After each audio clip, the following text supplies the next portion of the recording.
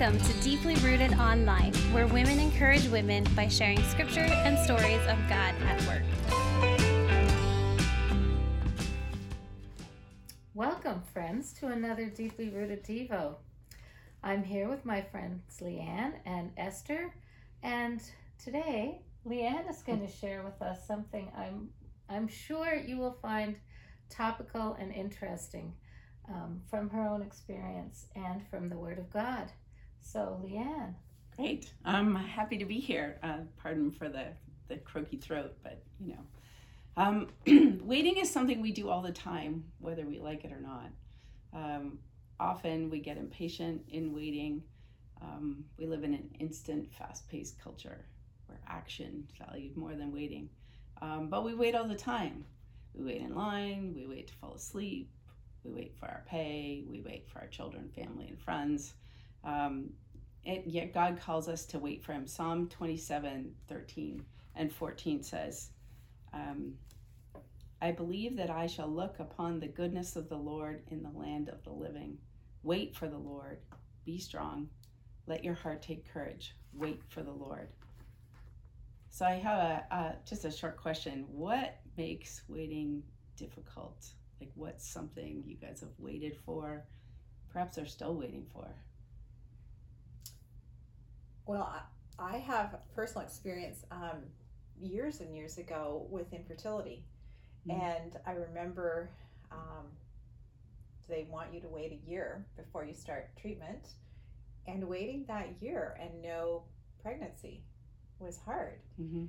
And then starting the treatment and then losing your first baby and then waiting again. You kind of sometimes go, what is God trying to teach me in this? What is God saying to me? Yeah, absolutely. Mm-hmm. Isaiah 40 verse 31 says, and I heard this verse when I was just a new Christian, and I thought, wow, it's incredible. So we should put it all to memory. But they who wait for the Lord shall renew their strength. They shall mount up with wings like eagles. They shall run and not be weary. They shall walk and not faint. Waiting's part of God's will for our lives, although we don't like it. The Bible has 158 passages about waiting. So we should pay attention. Wait on the Lord in faith, believing he has a purpose. We're impatient. I know it's true for me. I want to run ahead. When I see what looks like a great opportunity, or, but the challenge. One of the challenges is, do I believe God's ways are perfect? Psalm 18:30 says, "This God, his way is perfect. The word of the Lord proves true. He is a shield for all those who take refuge in him." So I'm going to share a story about waiting, and God proved all of those scriptures true as I waited for his timing. So I was a high school teacher for 28 years, and towards the end of my career, I just really wanted to be involved in mentoring young women somehow, and I had no idea how that would be.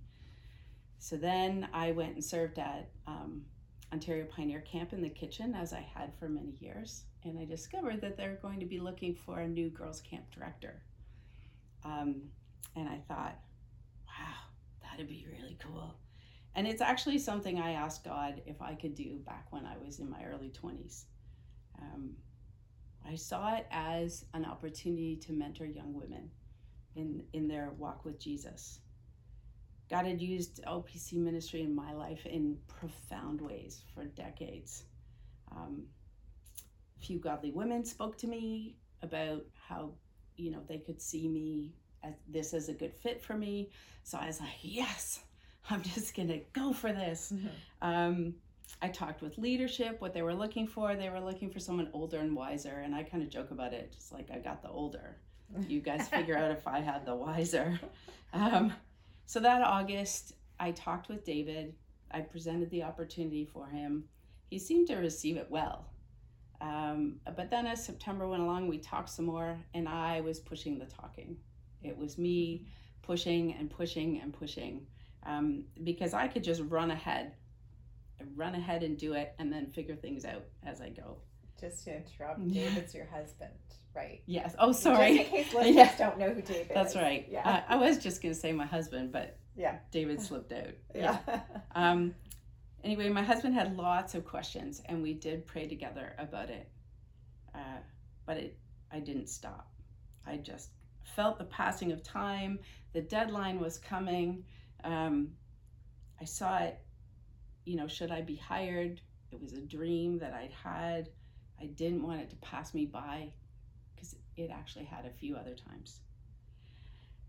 Then, in my time with Jesus in early October, a variety of scripture came to mind about waiting on the Lord, and I realized I wasn't really doing that. I was trying to make it happen, as we all can do, I'm sure. In my excitement, I was trying to run ahead of my husband, David. So, God's message to me was to be quiet, was to stop talking about it, just be quiet and talk to God about it. He brought to mind Luke 14:28. For which of you desiring to build a tower does not first sit down and count the cost, whether he or she has enough money to complete it? Now, money wasn't an object for this, but we hadn't counted the cost. I certainly hadn't. So I'm just going to ask you guys, what have you had to count the cost in terms of waiting on the Lord for his lead? Well, I respond to your story of presenting something to your husband and then waiting quietly. And at one point in our lives, I was convinced we should change our church. But I decided not to tell my husband because I was counting the cost. It wouldn't have been costly to me because none of my family was in that church, but his family was in that church. And it just, I love that you said, God brought you to quietness. And I still think of this today when we relate to one another, Hans and I, my husband and I. It's good to be quiet and give it to the Lord first. And it wasn't 2 days. And Hans turned to me and said, I think we should think, I hadn't said one word. Wow. I think we should think about, I was shocked. I didn't think it would happen. He and his family all get along very well now, but it was a big challenge for the family. And I knew that. And, but when you wait on the Lord, then you can have confidence too, I think, that you didn't run ahead and then if there are some negative consequences, you can count on God in them instead of thinking, well, I was foolish. Right. I've brought this upon myself. Right? Yeah. But when we wait on the Lord, we know that he will be with us through both the good and perhaps the consequences that may happen. Yeah. And so in my waiting in October, I could sense myself getting really nervous because the deadline to apply was coming as October wore on and on. I also realized it would be wrong of me, disobedient of me to run ahead of my husband. I'm called to submit to him, not be a doormat, but to accept his authority in this and that. It's a sacrifice for not just me, for both of us to run a summer camp for girls. So I waited and prayed and waited and prayed. We also prayed together, which he would pray about it. And then I'd be like, man, there's no more conversation about this? Oh, okay. I did have peace. And I asked that Jesus would work in David, that he would bring it up, that I no longer would bring it up. So we were driving home. I think it was like the 1st of November. We were driving home after dropping our daughter off at college. And I was just asking God, the deadline is like 4 days away. Could you do something? A yes or no would be great. And all of a sudden David says, I've been thinking about camp and we should do it. Praise the And Lord. then he stopped talking. That's all he said. And I went, and? He's like, no, we should do it. I feel like God wants us to do it. And I went, great. And I was sitting in a car. I just wanted to do a little happy dance. And then he said, how long will it take to get your cover letter and resume ready? And I said, I just have to press send. Because I had gotten it ready just in case. So, I think the time of waiting for me was just a fresh surrender to God's leading, surrendering my dream and desires. I knew that if God wanted me to mentor young women, he'd bring it about in countless ways. Honoring and respecting my husband brought incredible peace and joy, and that whatever was the outcome, it would be God's will and it would be good. So that's my story, and I just encourage people to wait on God.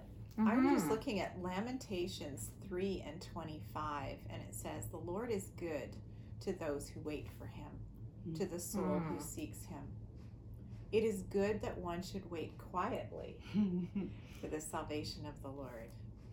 So I think that's just a real underscore. Wait quietly. Wait quietly for the Lord, which we struggle sometimes to do, for sure. And if you are involved with the husband, I think it's very cool that you waited, because especially in these life-changing situations, now David is on board with you. Rather absolutely. than you have someone who you hope is going to support you. But if I would run ahead, I could see that Hans would have every right to say, well, you didn't ask me about this, right? Like, this is a team effort, husbands and wives, and this goes both ways. But, to move forward together, you're a stronger person that way. So I think that's exciting. And the verse I thought of is pretty typical, but it's in James chapter 1. We all know that, but the phrase that I like, and this version says steadfastness instead of patience, but it says, "And let steadfastness have its full effect, that you may be perfect and complete, lacking in nothing." And I think that when we wait, and I've experienced this in various aspects of my life, God is making us more perfect. He's fitting us for whatever it is we're waiting for, whether it's something personal or ministry, or even waiting for a relationship, or whatever it is. He's developing, and I need to let that work happen in my life. And I can see that in what you did. Like, your whole experience was really molding you and preparing you for camp. Oh, absolutely. There's a lot of waiting. So there is a work going on in our lives as we wait, even though it is not something we like doing. I certainly don't. For sure. That's great. That's so. LeaAnne, do you have a closer for our listeners and viewers today? I just encourage people to, go back to the scriptures that have been shared. Look at the passages on waiting. Google them, and read them, and ask God, to give you the faith. It is the gift of faith. Choose to believe that God is good and does good, and wait on the Lord, whether it's in moving forward in your relationship with a husband or wife, husbands listening to this, for your wife, or you're single and wondering what God has for you.